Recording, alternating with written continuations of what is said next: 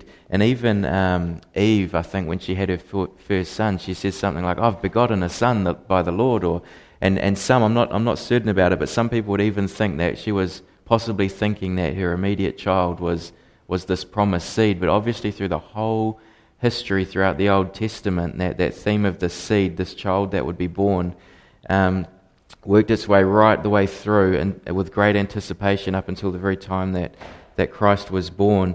But if you can turn to Matthew chapter 1 as well, which is really the first chapter in the New Testament. So that was the first or third chapter in the Old Testament, but to the start of the New Testament. Matthew chapter 1 verse 21. It says, "She will bear a son, and you shall call his name Jesus." And this is a simple little verse to remember. It says, "For he will save his people from their sins." And so if you want to know in a single verse what Jesus came to do, he came to save his people from their sins. And his name in particular, so there's a couple of names we'll look at quickly. His name is Jesus, which means Saviour, is what that means, for he will save his people from their sins. And then in verse 22 it says, "Now all this took place to fulfill what was spoken by the Lord through the prophet," which is, I think, Isaiah chapter 7. It says, "Behold, the virgin shall be with child, and shall bear a son, and they shall call his name Emmanuel." And so you see another name for Jesus there, which is Emmanuel, and it gives the meaning. It says, which translated means God with us.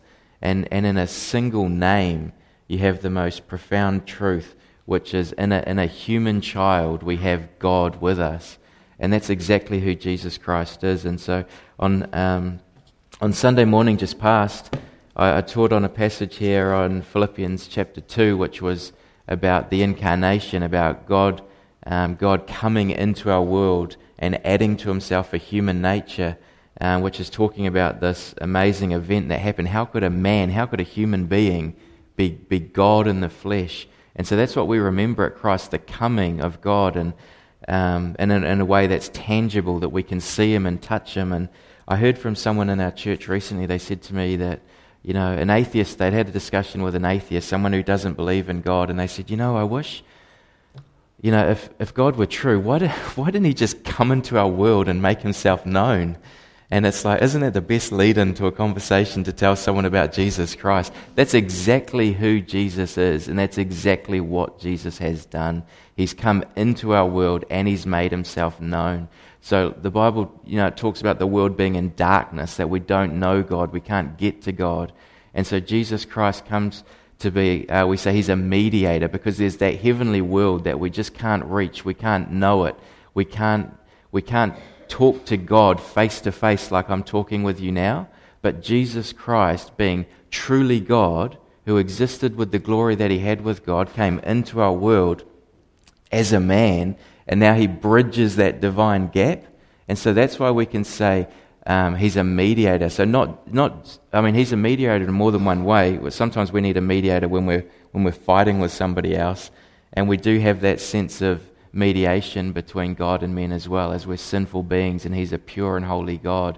But there's an ontological reality where he is a mediator. He stands, as it were, with one hand in heaven and one hand on earth, and he came into our world and made himself known. And so it's just an incredible truth. But I was just sharing with a couple of people this morning, on Sunday morning, I skipped over one of my pages of notes.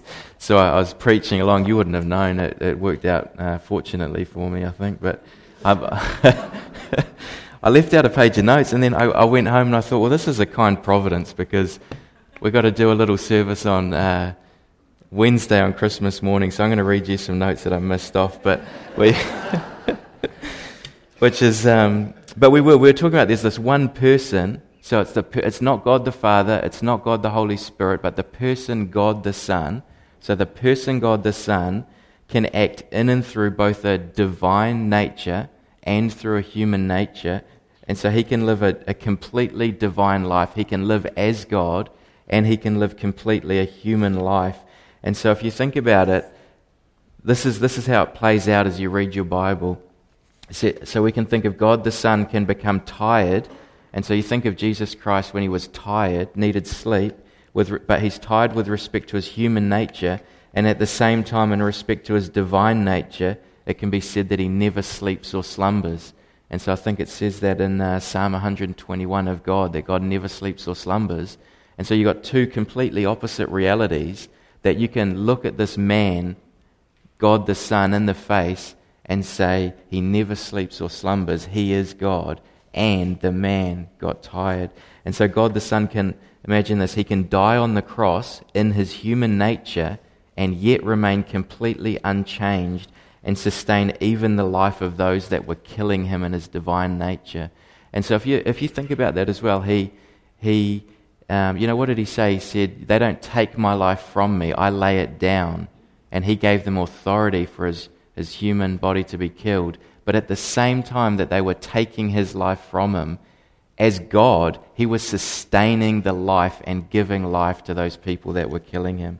And so you can have two completely contradictory things are true of this person, God the Son. God the Son can be a temporally bound, finite human being, so made of flesh and blood, and when we think in respect to his human nature, so that person acting in and through the human nature, yet he can still be an invisible, eternal spirit that dwells outside of time in his divine nature. So that one person is acting in and through a human nature and still acting in and through his divine nature.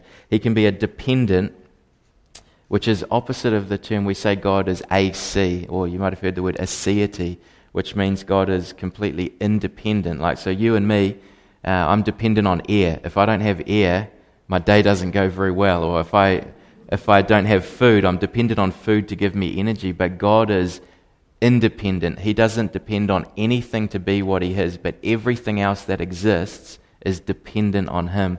So what I'm saying is that this person, God the Son, he can be, or Jesus Christ can be, he can be dependent, which is the opposite of that divine quality. He can be a weak man that becomes hungry, tired, and is limited in power and energy, while still upholding the entire universe by the word of his power. And that's what it says in Colossians, that this man, Jesus Christ, and it says it of the man, Jesus Christ, that he upholds all things by the word of his power. And so he can continue to, he can continue to exercise his cosmic functions. This baby in a manger is sustaining the universe at the same time. So he can be limited in knowledge, not even knowing the time of the second coming. Do you remember that verse? That not even, I don't even know the time of the second coming, but only God the Father. So this man, Jesus Christ, can be limited in knowledge, but that's according to his human nature. But he's also omniscient in knowing all things when you think in respect to him acting in and through his divine nature. So when we say Jesus is God, we're saying that Jesus took on a human nature, so he never changed, and he never ceased to be God. He still remained completely God. And so I think it's just a neat thing to think that this baby, this weak baby in a manger that was born into our world, continued to live and be truly God at the same time. So I think it just helps us have a high view of the person of Jesus Christ, that we've even got a conference coming up later this year in June, and I think it's going to be called, it's to do with a high view of God. It's going to be called Big God. And we like to think of that. We like to have great doctrines of God, wonderful high thoughts about who God is, how powerful he is, how sovereign he is.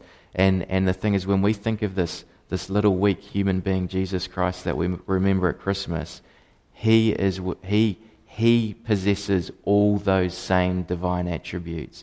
He is worthy of the same honor that we ascribe to God, because he is the radiance of his glory. So God has made his glory known to us in the man Christ Jesus. So that's how God he has to condescend down to our level to be able to make his glory known, and he's done it through a human being who is truly God. So Jesus Christ truly is the radiance of the glory of God, and that's what we remember at Christmas. But I'll just pray, and that's us for the day. So it's been really neat to see you all this morning on Christmas and remember these great truths about Christ. So I'll just pray. Heavenly Father, we thank you for this morning, and we just thank you for the man Christ Jesus. We would have nothing. We would have no hope, no way to know you, no way to get to know you. Lord, we even know that Jesus says this is your word, and he points us to to where we can find truth. Lord, he is truth. We just thank you for him in so many ways. We thank you for his death. We thank you for his perfect life that he lived for us so that we can stand before you and treat it as if we lived his perfect life. Lord, we just would have nothing without him, and we thank you for him and remember him today. Amen.